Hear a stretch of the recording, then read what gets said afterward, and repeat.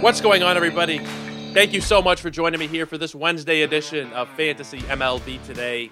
We are a Sports Ethos presentation, of course, and I'm your host, Joe Orico. You can find me over on Twitter at JoeOrico99 and also at EthosFantasyBB. That's where you get all of our new podcasts, articles, news and notes, really any baseball content at all that we put out at Sports Ethos. You guys can check it out over there at EthosFantasyBB. If you're not somebody who uses Twitter, you guys can go right to sportsethos.com and get all of that same great work. Got a lot of fun stuff in the works now with the new year, just about 10 days away, 11 days away whenever you guys are listening to this.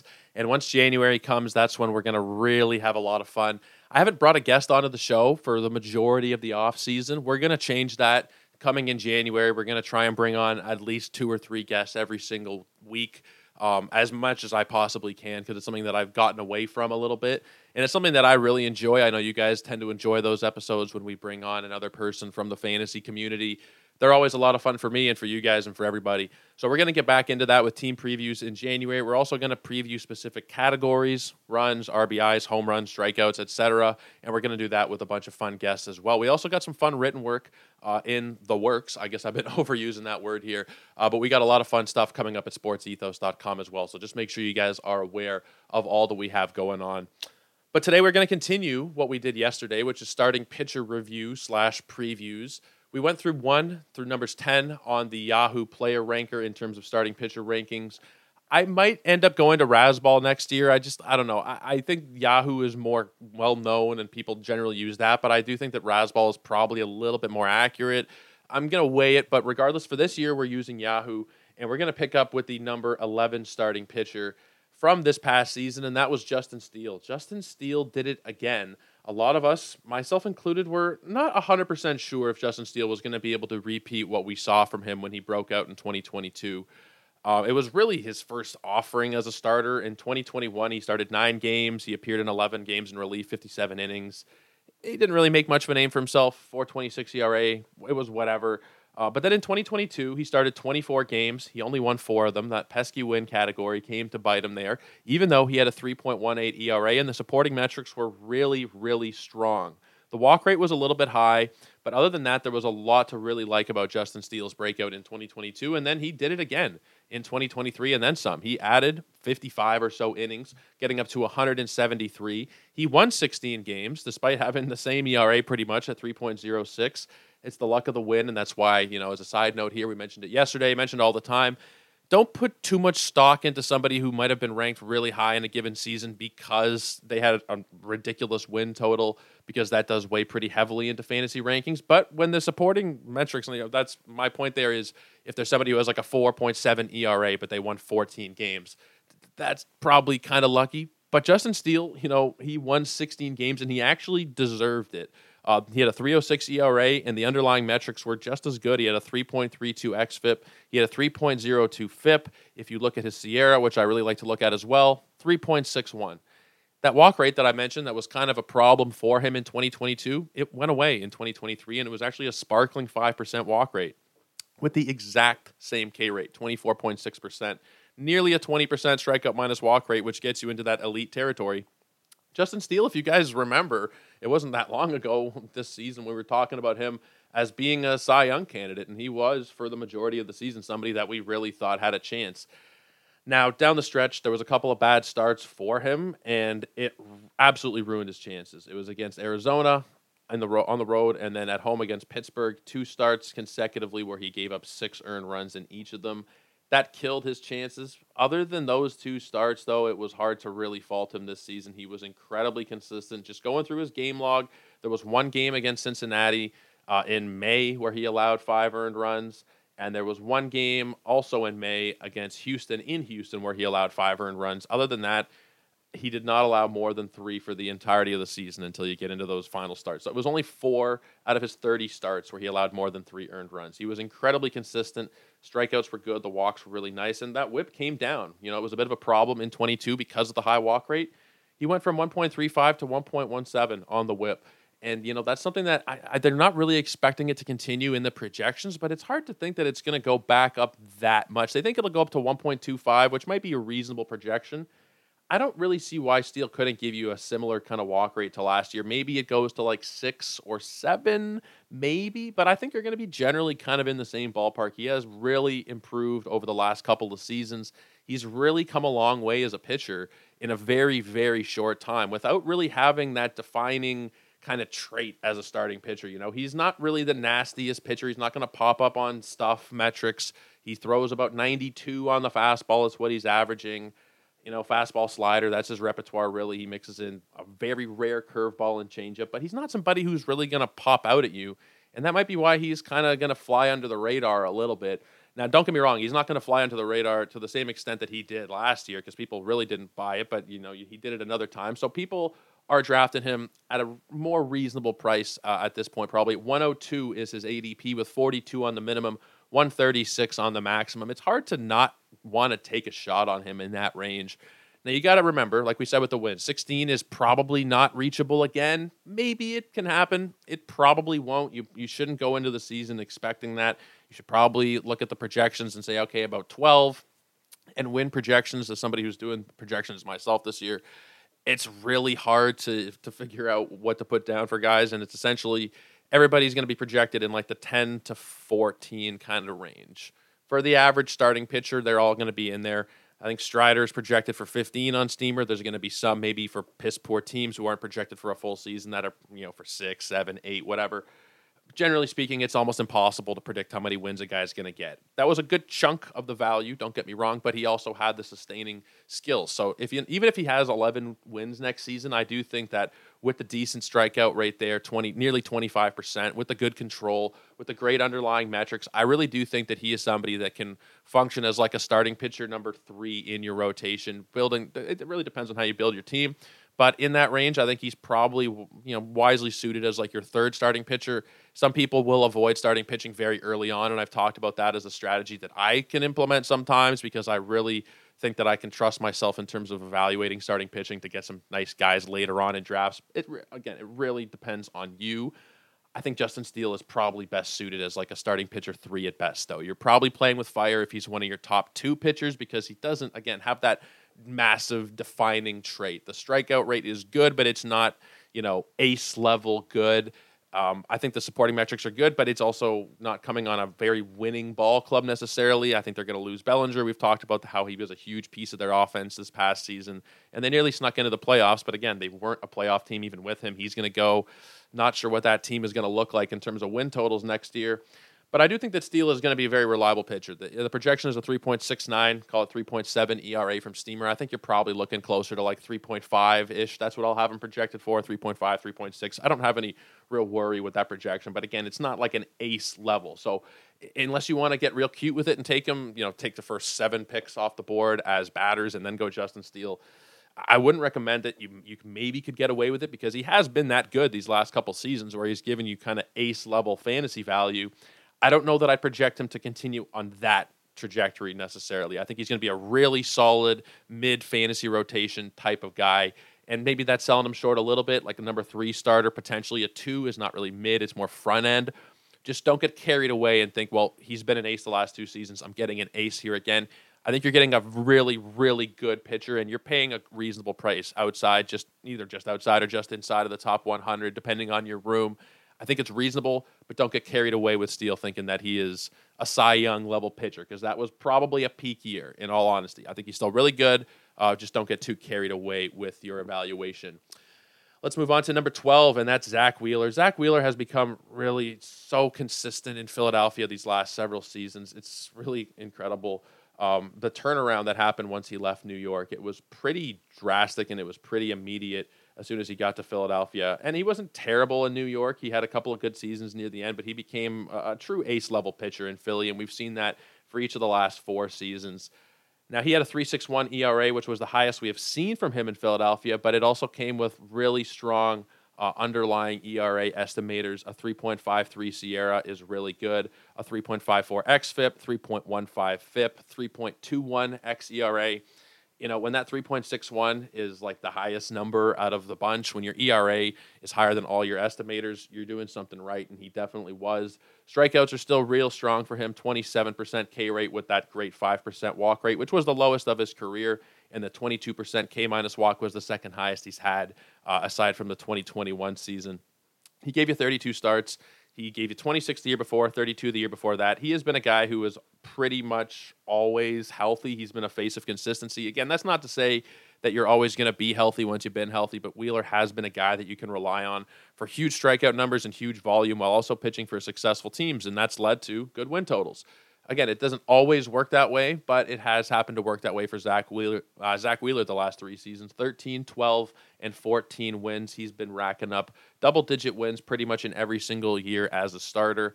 No reason to think that's going to change. I think Philadelphia is going to be just as good as they were, with the caveat that wins are random. I think you can probably pencil him in for 12 to 14 pretty comfortably. No reason to think that strikeout rate's going to go anywhere. I think the projections are too low. They're calling for a 24.7% K rate. I think you're probably still looking at something that's closer to 30 than it is to 25 with him.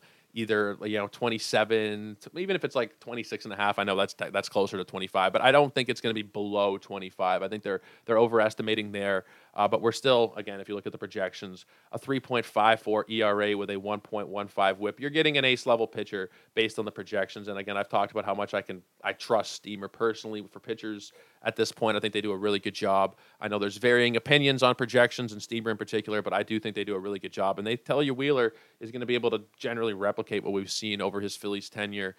Now, his price is expensive. He is real expensive. He's going in the second round by ADP, 29.1, 17 on the minimum, 43 on the maximum. That's not going anywhere. In fact, it'll probably even edge up a little bit towards the middle of the second round of 15-teamers, maybe even towards, not the first round necessarily, but early second round picks like you're seeing there with the 17 minimum. You're going to see that happen more and more, especially in these NFBC drafts as you get closer to the year. I don't know what it's going to look like once Yahoo and ESPN open up their boards. I can't wait until they open up their sites for the year. I mean, they still have the old data on from last year. I'm not sure when. I think it's like January sometime they open it up. But I'm interested to see what the ADPs are going to look like once we see some different sites and we get some different players drafting, whether it's mocks or real drafts. I think Wheeler is probably going to go in this general range, though. If you're talking this ADP, then it's very early in the third round of a 12-teamer. No problem. I really don't have a problem with it. I think, again, with my own personal strategies and my philosophy for this year, I'm not taking a pitcher in the first 2 rounds unless it's Spencer Strider, because that's just what my gut is telling me to do. Once it gets to the third round, I'm probably targeting Kevin Gausman as the guy. And if I miss on Gausman, then I'd go to Wheeler. I don't have a huge difference between them. I think Gausman's better, but I'm just talking about for myself personally, right? And in terms of what I think the general public should be doing, it really is not a situation where I feel comfortable giving generic advice just because, and I've mentioned this a lot, everybody is so different, right? If you feel real comfortable in your pitcher evaluations, then you don't necessarily need to take second round Zach Wheeler. There's a lot of guys in this range, mid to end of the second round, that are doing things you can't find later on down the board, whether it's a guy like Austin Riley or Rafael Devers, Francisco Lindor, Marcus Semien, one of these guys that you can count on for volume and for production across 4 or 5 categories. I think that's honestly probably more valuable in this range than Wheeler, and that's what I'm going to be leaning towards a lot of the time. If you're somebody who would rather buy into early pitching and not have to worry about streaming pitching, because that is one of the more annoying things in fantasy in my mind, is having to stream to keep up with your opponent, whether it's roto or head-to-head, it doesn't really matter. Streaming pitching can be frustrating in a 15-teamer specifically because there's not really a lot of options on the wire. In a given week, you might be streaming like a Rich Hill type or a Waldachuk for Oakland or some nonsense because you just need the volume. If you take a lot of early pitching, it's not something you're generally going to have to deal with. So there is definitely reason to go towards that strategy. I just don't necessarily think that Wheeler's worth a second round ADP. Once you get to home league drafts, Yahoo, ESPN, etc., if he's going like the 4th round in my 12-teamer, 3rd or 4th round, that's when I'd be a little more interested probably. And this is kind of where he is now on NFBC. But until we have those sites open up and we have drafts, we don't really know. All that being said, I really like Wheeler. I think the skills are pretty unimpeachable for fantasy purposes. I just don't love having to pay a second-round price for him. But I don't think you'd be crazy to be doing it either. All right, let's move on to the next player we have here, and that is Kevin Gausman, my guy. I'm obviously a Toronto fan. If you guys have listened to the show for any amount of time, you've heard me talk about that. I don't think I'm biased in saying that Kevin Gausman is a top 3 or 4 pitcher in all of baseball at worst. And I had the opinion that he was that good before he came to Toronto based on how well he did in San Francisco. If you look at leaderboards, specifically from this past season, and you can even stretch it out over the past couple of seasons, Kevin Gausman is right at the top of a lot of very important categories. If you look at the xFIP, he is fourth in all of baseball. If you look at FIP, he was third. xERA, he doesn't do as well, and he comes in 18th. That is his lowest ranking ERA indicator metric. In terms of the actual ERA this season, he was seventh. And if you look at SIERA, which I love to look at SIERA, you guys know this by now, he comes in on the leaderboard with the fourth best number. Now, if you look at a more traditional number, like strikeout minus walk rate, he is second in all of baseball to Spencer Strider this year. He was giving you the third best K rate, isolated K rate there, behind only Snell and Strider. He is incredible. He is incredible. He pitches for a team that should give you a good chance at win opportunities. We've seen that for him the last couple of seasons, 12-12. That's totally fine, right? With the variance of pitching and how guys can give you such a wide range, you'll take 12, right? You got Sonny Gray last year, who was an all-star level Cy Young candidate, came second in voting. He only got you 8 wins. So randomness does happen. I think the 12 number is really solid for Gausman. You can project something very similar. Now, his strikeouts, elite for the last 4 seasons. I don't think that number's going anywhere, considering how nasty he is and how nasty that splitter is. He's putting away 30% of batters again. I would not be surprised if I'd be surprised if he doesn't. And the projections are calling for about a 28% K rate. We're kind of splitting hairs there. Even if it's 29, it'd still be excellent. But I do think you're probably closer to that 30 mark. The control has always been really good for Gausman, and that's something that a lot of pitchers with these massive strikeout numbers do struggle with from time to time, is not being able to control the ball. But Gausman has a 6.6 career walk rate. That is incredible. The whip is a little bit high. The whip is still a little bit high, and that's because the BABIP has always been kind of high, but it's been inflated a little bit in Toronto these last couple of seasons. 363 in 2022 was ridiculous, and then 321 this year was still among the league leaders. I think he was third in all of baseball. But even with that, he gave you a 3.16 ERA. I mentioned how strong he was in all the supporting metrics. I have no reason to not want to take Kevin Gausman. Now, I'm going to be constructing some teams. Again, I'm going to play in a few different, probably a few. I'm probably going to play in like 10 or 12 different leagues this year once all is said and done. I've already drafted 2, signed up for a third. So it's going to get ugly, right, once we get to March. So I'm going to try a few different strategies, but there'll definitely be one team where I go batter, and then Gausman, and start my pitching with Gausman. Because, first of all, as a Toronto guy, I do want to have him on one of my teams to root for. I have no shame in saying that. And it's not like just, he's a terrible player you want on your team. He is genuinely one of the best pitchers in all of baseball. And I do want to be rooting for him on one of my teams. So I'm going to construct, I'm not sure which team it'll be. We'll have to just see how draft rooms go. And again, he'll get more expensive, so I should probably do this sooner than later. But I do want to have a team where I'm taking batter. Maybe if I get an early pick, right? If I get like an Acuna first overall type of pick, I'll take Gausman going back into the third round with another batter. And then I'll be happy with that there. I think that's a very reasonable price to be paying. His range is very similar to Wheeler. 17 on the minimum, 45 on the maximum. Do not be surprised if people are paying second-round prices, because that's what he's worth, I think, honestly. And you're going to start to see that more and more. Right now, it's kind of a mix. It's either second or third round based on your room.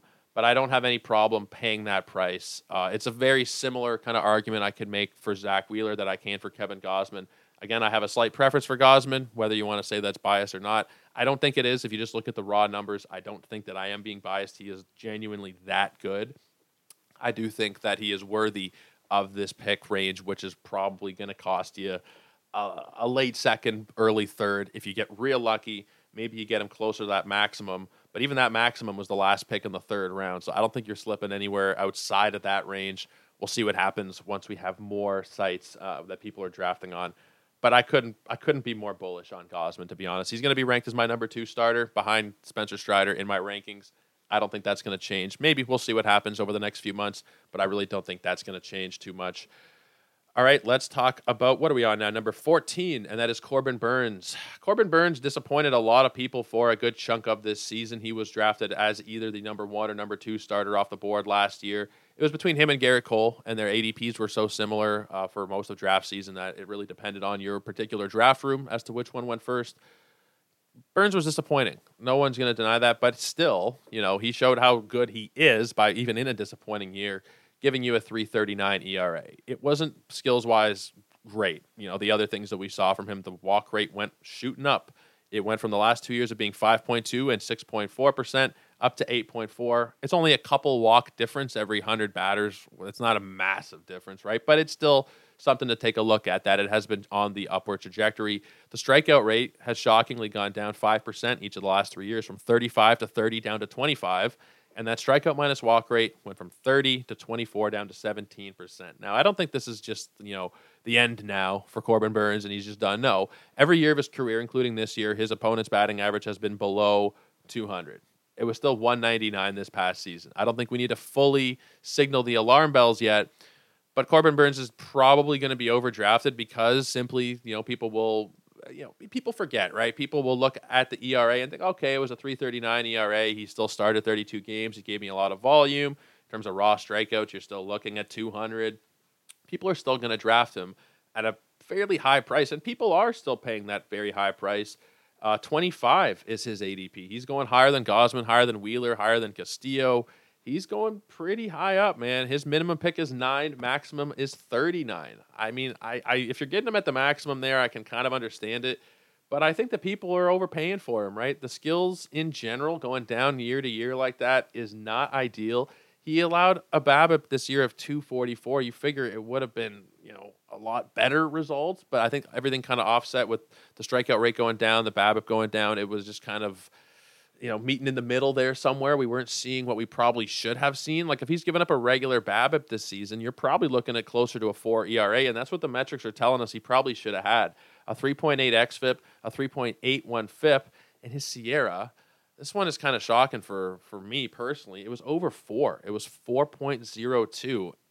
It was not a great season for Corbin Burnes. You got all this uncertainty about the team. There's talk of maybe they're going to trade Adames and a couple other pieces. They don't have Rowdy Tellez anymore. I know Rowdy didn't have a good season, but they gave up on him. I don't know what the future looks like for that team. Even though, they're in a weak division, they're probably going to do okay. You're not playing as many games in the division anymore. Corbin Burnes is probably not going to be on that team for terribly long. They might trade him. There's been talk that maybe he goes to the Dodgers or something, and then we totally reevaluate if he gets traded to a team like the Dodgers. But as of right now, I can't take him in the second round. I don't think you can justify that kind of price for a guy whose skills have gone down each of the last couple of years with such an uncertain team around him, right? In that range, at least with Gausman and Wheeler, these guys are pitching for very good teams, whether they are not, World Series caliber like the Phillies from a couple of years ago or just like a regular playoff team. I don't know that Milwaukee is necessarily there at this point. No Woodruff anymore. Burnes, I don't know what he's going to be. Peralta's kind of been a roller coaster the last couple of years. I know he was real good this past season, especially down the stretch, but I think this team as a whole is not going to be as good as we might think.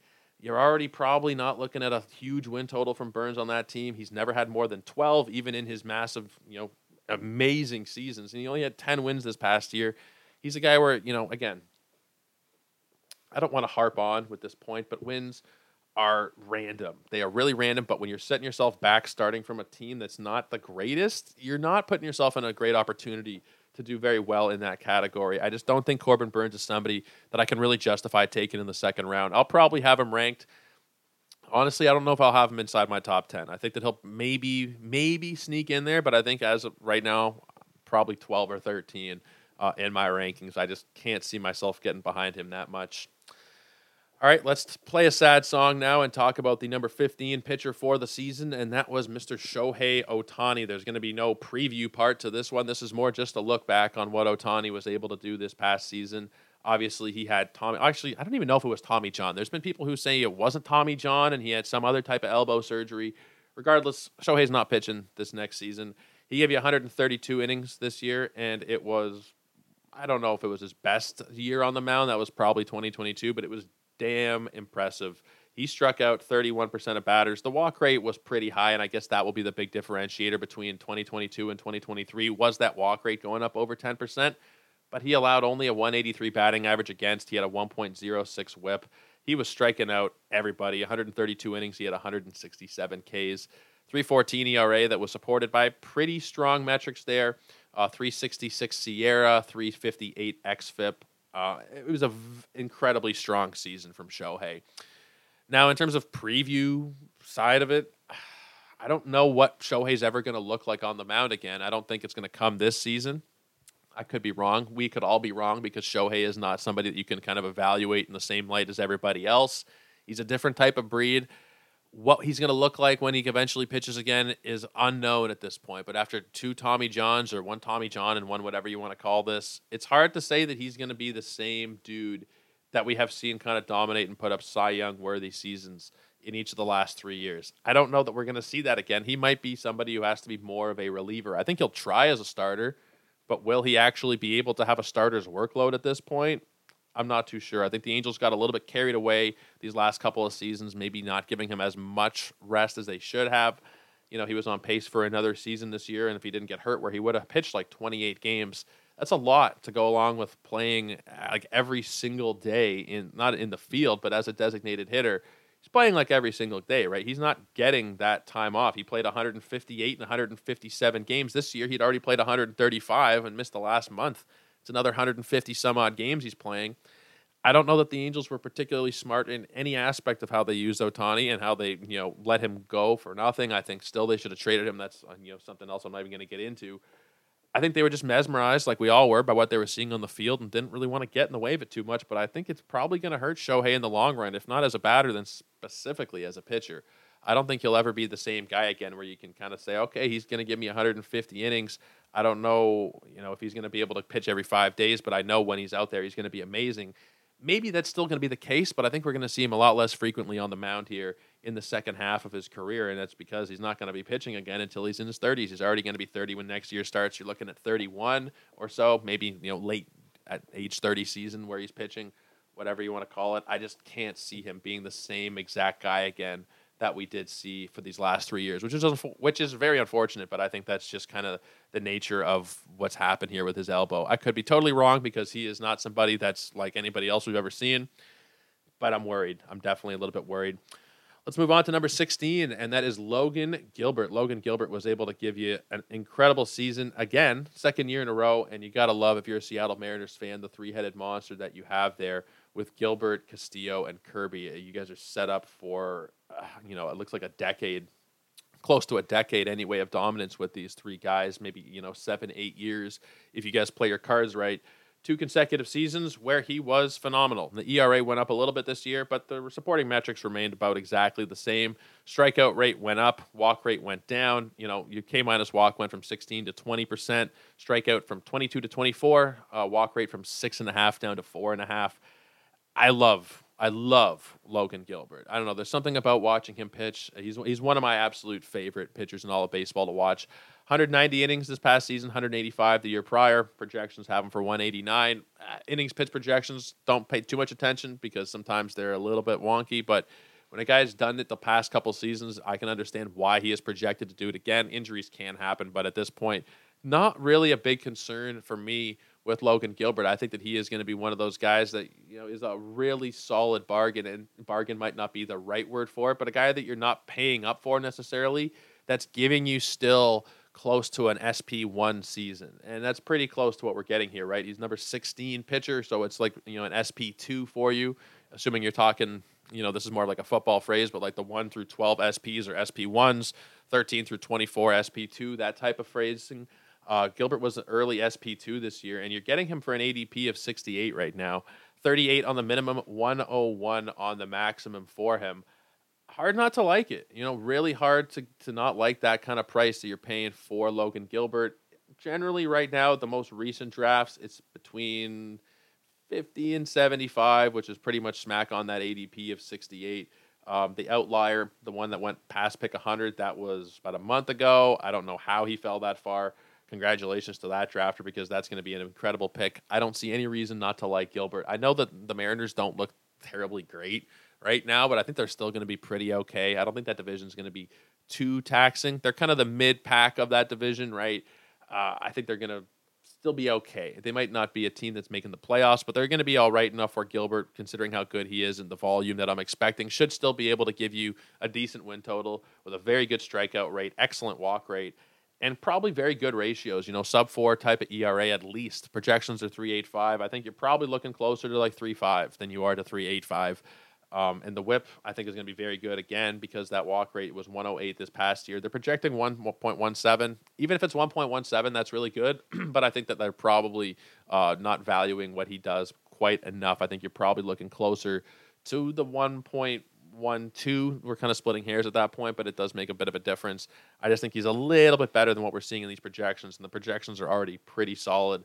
Considering the price there at 68, I have no problem taking Gilbert. Probably, again, very build specific, build dependent, but he could be an SP1, and I'd be okay with it as long as you take a couple guys, pretty soon after to kind of bolster. You don't need necessarily to have your SP1, 2, and 3, 4 all be on like different tiers. You can have two guys like, you take Gilbert and then you take a guy who's, let me just see by ADP who's a good example here, but you take Gilbert at pick 68 or 65 or whatever, and then you follow that up with like a Kodai Senga maybe, or Grayson Rodriguez, a Yuri Perez type, and those guys have a bit of uncertainty. Maybe it's Justin Steele at 102.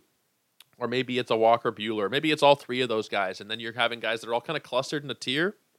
And they don't necessarily need to be distinguished as who's the SP1, who's the SP2. You just have a nice grouping of starters. And for that type of build, I think that Logan Gilbert really works. If you're taking him as your first starting pitcher and then not taking another one for 100 picks, I don't think it's going to work out the same way that could work potentially with a Strider or a Gausman. I wouldn't recommend it for even those guys, but I think you're safer to do that with a guy who has more unimpeachable skills. And I think Gilbert's really, really good. I don't think he is that ace SP1 type. I don't think he's a top 10 guy, but he is not far behind it. I think he's like probably going to fall into my rankings around 15 or 16. So, you could take him as your first starting pitcher, and I'd be okay with it, honestly. I think that he is that good. I'm a little worried about the Mariners, but at the same time, I think they'll be fine enough where you're not going to be too worried about the win total he's going to be able to give you here.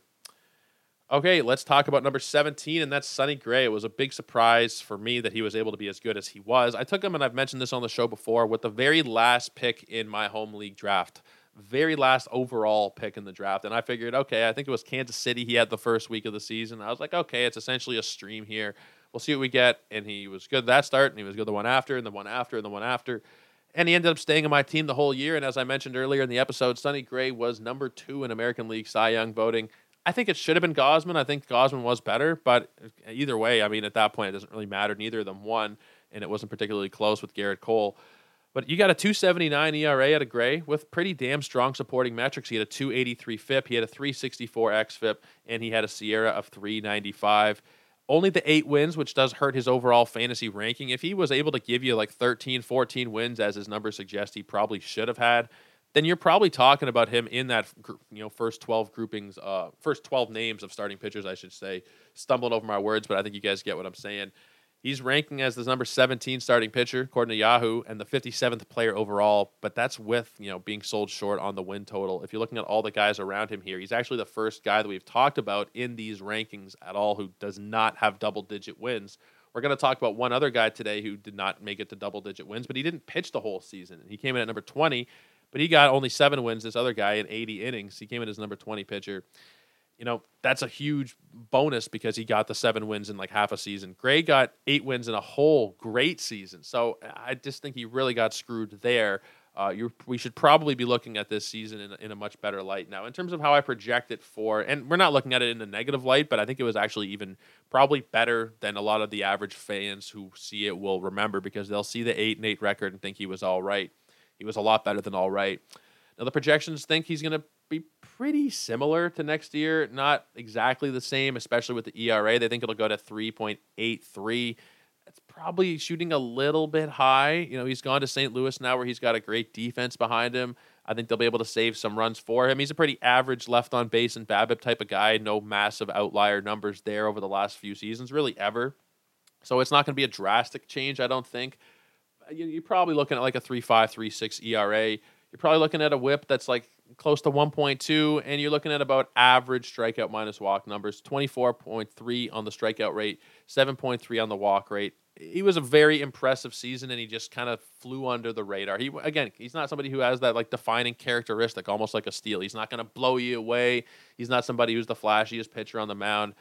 He just gets the job done, and he's done it consistently now for the majority of his career. Sonny Gray has been around since 2013. He has a 3.47 ERA in more than 1,500 innings. That's pretty damn consistent. He's been pretty healthy. He's, for the most part in his career, been able to go out there and give you upper 20s or low 30 total starts for the year. Last 3 seasons, you're looking at 32, 24, and 26. Very reliable, incredibly reliable pitcher for the last several seasons and really for his whole career. Now, his price is not something that I'm terribly interested in. I don't think it's bad, but 125 is the ADP, 87 on the minimum, 173 is the maximum pick. We've seen some prices for him kind of go up recently, and I guess it was since he signed in St. Louis, his price has gone up. I don't want to take him inside the top 100, and people have been taking him inside the top 100. He's one of those kind of boring guys that we've mentioned before that can be, a massive asset to your fantasy team just because no one's really that interested in them. But I also think Sonny Gray, again, without that defining massive strikeout total, going to a St. Louis team that is probably not going to be amazing. I don't know how many wins we're going to see from him necessarily. Like, is that 8 going to regress? Probably. But is it going to be like 15 or 18? No, it's probably going to be like 10 or 11 maybe without massive strikeout numbers. I just don't know that he's somebody that I really want to be taking in this range because this is the range where I'm taking like probably my third SP, maybe fourth, maybe second, depending on your build. I just think it's a little bit rich. Last year his price was like 260, 270. I think he probably should be going in like the 150 to 170 range. That's where I'd want to be taking him. Maybe, a little bit earlier than that. But here we're talking inside your first 10 rounds. You're talking like round 8 of a 15-teamer roughly. I just think it's a little bit too expensive for me personally to want to be taking Sonny Gray. And I don't have a massive problem with it because he has shown us throughout his entire career that this is who he is. But I just think without having something to lean on there, whether it's the massive strikeouts, the great team context, I don't know that I want to be taking him where he's probably going to be my third starting pitcher. And at that point, I'll probably consider myself out. There's certain teams where I might take a chance. Certain draft rooms, he might fall to like the 150, 160 range, and then I'd be more interested. I just think at 120, 125, and especially if he's creeping up, which he is, that's just going to be a point. It's going to reach a point, and it already kind of is, where I'm not going to be terribly interested in him. Let's move on and let's talk Framber Valdez. Gotta love Framber. You gotta love what he does. This past season was a little bit up and down. There were points when it was amazing. He looked incredible. The overall end result was still really good, but I think it could have been quite a bit better. And I don't know if it was bad luck, if it was just he ran into a couple of hot teams or whatever it was. But the month of July was what really sunk him for the season. He had a 7.29 ERA that month, 21 innings pitched. He allowed 17 earned runs. And that was what kind of did it, right? Every other month, you're looking at 2.54, 2.18, 2.73, 3.67, 3.86. But if you look at first and second half splits, it was a 2.51 ERA in the first half. And again, it's heavily influenced by that 7.29, but a 4.66 ERA in the second half. It does play a part, right? It absolutely does matter. That 1 month, but you also have to, you also have to look at the whole season and see that he wasn't really improving as the year went on, even though, if you look at the entire season as a whole, the strikeout rate was a little bit better than last year. The walk rate was a little bit better. The whip went down a little bit. I'm really puzzled on what to make of Framber Valdez for this season. He's got the great team context and he's projected for 14 wins, which is a very high number that you don't usually see in projections. Again, it's usually like in that kind of 10 to 14 range, but most of the guys are like 12 or 13. To have a 14 projected win number just goes to show you how great the team is around him, and that's not going to change. He is going to be expected to throw a lot of innings, and we've seen that the last 2 years, 201 and 198 regular season innings with some extra in the postseason each year as well. I just don't know that I want to be necessarily trusting that profile. And it's not bad. There's nothing really that's that shocking in the profile. But the second half of the season really does worry me.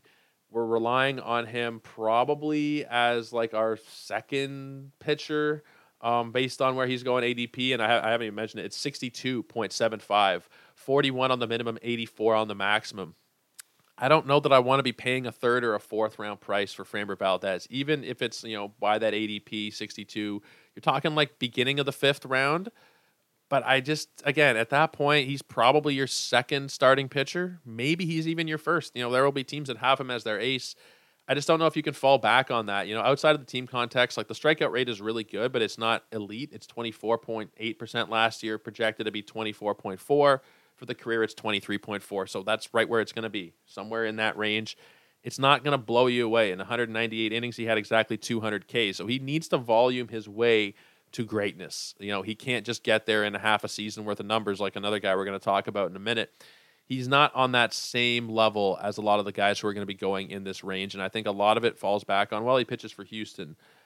I don't know that I want to be paying that price. And at this point, I'm not paying it. Like, if he falls, but he won't fall, he's going to go up. Everybody's going to go up starting pitcher-wise at least a little bit. I just can't get behind it at this point, especially if he's going closer to that minimum. And now if he falls, closer to the maximum and you're getting Framber Valdez at pick 84 or it's somewhere in the late 70s and he's like your second, maybe third pitcher depending on build, I can maybe get behind it. I just think it's kind of unnecessary. And his price, it's not going to probably change to the point where I'm going to want in on any site. I think he's going to be somebody, based on what he's done the last couple seasons, which is very good, based on the name value, team context, he's going to go too high, and I just really don't want anything to do with him. Let's talk Kodai Senga. Kodai Senga was very polarizing this season because he was honestly good the whole year, but the walks were really troubling for a lot of people, especially early on. And people, I don't want to say people wrote him off, but people were not really giving him his credit early on in the season. And I think a lot of it does come down to that walk rate. He had a 4.15 ERA in April. He walked 18 batters in 26 innings. But he got better throughout the entire season. You saw a 3.31 ERA in the first half, which is already incredible, and then a 2.58 ERA in the second half. Kodai Senga finished with a sub-3 ERA. It was 2.98. He had an incredible 29% strikeout rate. Now, the walks were still the problem, right? Even with the improvement he saw, it was 11.1% walk rate. That's too high. But you got to figure another year in the States, he is going to adjust more to American pitching, or American batters. American style, I should say. They're not all Americans, but I think you guys know what I'm talking about. And I think that we'll probably see that walk rate come down. It might not be precipitous, but projections think it'll come down about 1.5%. I think you're probably looking at sub 10%, and maybe the strikeout rate will go down a little bit. Maybe we'll see him focus a touch more on location as opposed to just blowing guys away. It's possible. I don't think we're going to see a massive change in the actual results, though. I think you're probably still looking with Senga at a guy who's going to give you, somewhere, maybe not sub 3 again, but somewhere in the 3 kind of range. It was 2.98. The projections are 3.78, which is kind of where his indicators were last year, 3.77 xFIP, 3.63 FIP. And you're looking at, where is his Sierra now? 4.00. You're probably looking, 3.78 feels like a fair projection, but I honestly think, we're not giving him, I don't think the projections are giving him enough leeway for the transition. It was the first year and we saw him do this. Why do we think he's going to get worse with another year in the States? I think that they're probably looking at the skills and the projections. It's all computerized, right? It's not like one person doing this for Steamer in their head. It's computer projections and whatnot. I'm sure they factor in his years overseas as well, but I don't think they're giving him enough credit here based on how he improved in the second half, based on what we have seen from him, going back to what he did overseas as well. He's not somebody I think that's going to just regress after having a year to adjust. I think we're going to see him kind of plateau, and it might not be a sub-3 ERA, but I think even if it's like a 3.5 ERA, that's not really what I would really even call regression, right? Because ERA is not sticky year to year. You have to look at the metrics, the indicators around it, and that's generally telling us he was like a 3.5 to 4 type of ERA guy. I don't really think he's going to get that much worse. And I guess, maybe I'm reading too much into it. The projections are calling 3.78. That's maybe fair. I just think he can probably beat that. I don't think that we should look at that and say it's gospel like we shouldn't for any player. I think he's very, very capable of beating that number. His ADP is a little high at 72, but I think I'm taking him over Framber Valdez, right? Same range. You got guys who are going on opposite trajectories as the year went on. Houston's a much better team context, but I think Senga is the better investment. I really think at this point, I want to be targeting the guys who give me the great strikeout rates and the guy who showed me improvement over the course of the year over a guy who has kind of an average strikeout rate and definitely did not improve over the course of the year. A couple of guys in Houston, Christian Javier as well, started off great, and then he kind of fell apart. I don't know if that's a Houston thing. I don't know if that's just randomness. But it's something to maybe take a look at, right?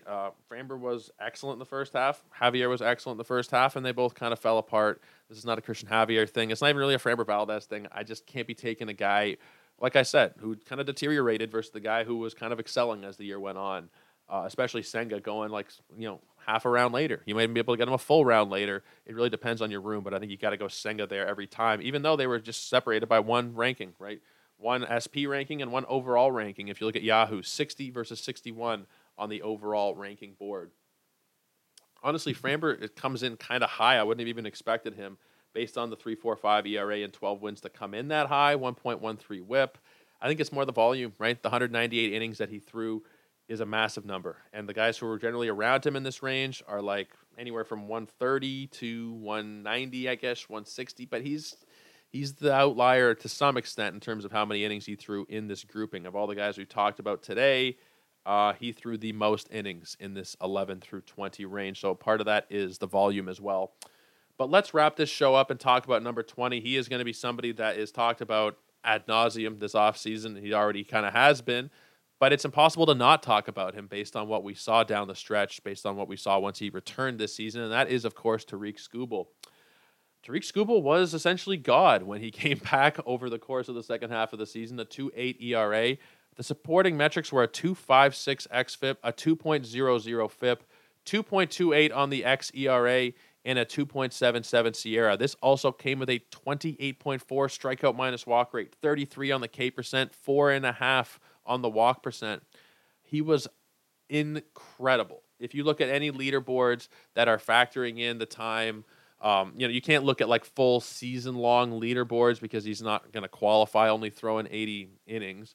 But if you just look at what he did, and I tweeted it out a little while ago, I'm just trying to find it now. It wasn't that long ago. I tweeted out how he compared to everybody else, and I can't find it now. I had all of it sorted. Maybe I am searching for it wrong or something. My brain isn't working properly for some reason.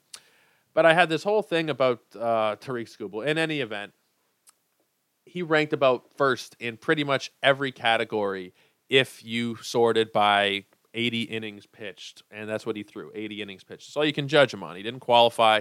But if you sort leaders by that metric, he is pretty much at the top of every single one, whether it's these ERA indicators, strikeouts, walks, anything. He's top 5 in everything. Now, people are using incredibly high draft picks on him, and this is where I kind of start to pause. 54 is the ADP for Skubal, 37 on the minimum, 106 on the maximum. It's going up. It's slightly going up, right? It's not like drastically, but you were getting him earlier in draft season between pick 60 and pick 80 a lot more routinely, and now we're seeing these minimum picks. I think the minimum pick was set actually in October, but we've seen him a couple times go in the late 30s. He went pick 40 just a few days ago, and then 41. He's starting to go up. His price is starting to go up like every pitcher, like we said. This is something that happens every year. Earlier in draft season, you're getting him 60 to 80. Right now, it's 50 to 60, and then it'll eventually be in the 40s. Some people will take him in the 30s, and hell, somebody already did at pick 37. It's not a stretch to say that Skubal's going to have a third-round ADP pretty damn soon. I can't do it. As much as I like him, we're talking about drafting him with this kind of price based on a sample size that was 15 games and 80 innings. As good as it was, I couldn't draft anybody based on that kind of sample size up there. It's the same arguments that I have, roughly the same arguments for Nolan Jones and Royce Lewis and Ellie De La Cruz to some extent. I can't be doing these massive ADP jumps based on very small sample sizes. It's not as small with Jones. It's slightly, again, these all cases kind of vary, but guys who were fairly young and unproven, generally speaking, who give you a good small sample size, and then there's a ton of hype around them the next year, they don't usually pan out. And Skubal in the third or the fourth round is almost never going to pan out for you. I'm hoping that once other sites open up, people will start to take him. Maybe I can get him like in the 70s or the 80s or the 90s, and then I'll be all right with taking him once, maybe twice, because at that point, I don't mind it, right? But the way he's going up on these sites at this point, not these sites, this site, the NFBC, which is where everybody's drafting right now, it's too much. It's just gotten out of hand. People are ranking him inside the top 10. I can understand it. People who are smarter than I am are ranking him inside their top 10. I just can't get behind it myself personally. you can shoot for the upside, but a lot of the time it's those boring guys that are falling rounds and rounds and rounds that are going to win you your leagues and your overall titles. It's not going to be taking the second round Ellie, third round Royce Lewis, fourth round Nolan Jones, fifth round Skubal. It's not going to work. It's just not going to work most of the time. You need stability, and I don't think you're going to get stability from a lot of these guys. But Skubal specifically, guy who has had some injury troubles, he's healthy now, and I'm not going to hold the injuries in the past against him. That's my philosophy this year. If you're healthy, you're healthy right now. And I'm not going to look too much into it. Again, there are other cases. There are extreme cases. Byron Buxton, Jazz Chisholm, Eloy Jimenez. These guys, there's too long of a history to be fooled by them again. But a guy like Skubal, I'll give him the benefit of the doubt. But even if he is healthy over the course of a full season, the skill jump that we saw in such a small sample size could be attributed to the fact that it was just a small sample size and they weren't actual true blue changes. Now, I'm more inclined to believe that it's real than it's not real considering the velocity jump. But I'm also not wanting to find out if it's real or not real in the third round. So I'm going to be passing on Skubal as much as I like him and I'd want to be interested. Again, let's see if he falls once we get to drafting in February and March, once you're drafting on CBS and ESPN and FanDrax, wherever. Then we'll see. But as of right now, NFBC-wise, I can't be taking Skubal where he's going.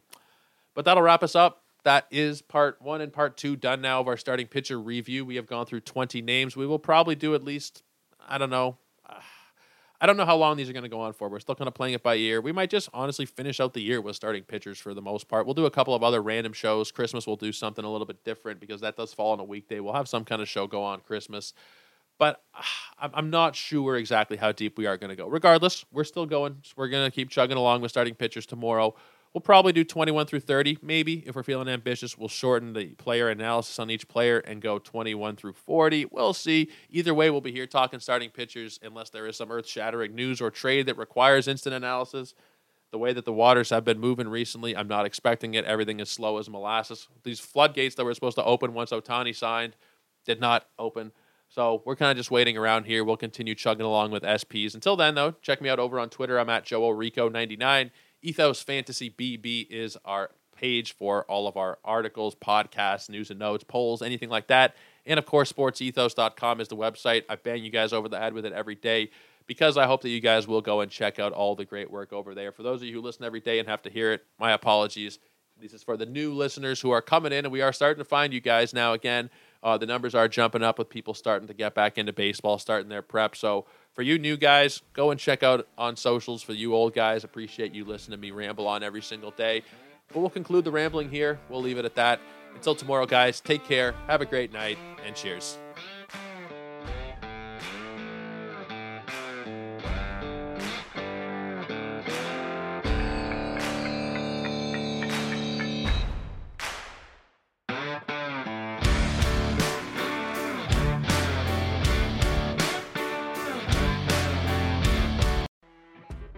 You know when you're listening to a true crime story that has an unbelievable plot twist that makes you stop in your tracks?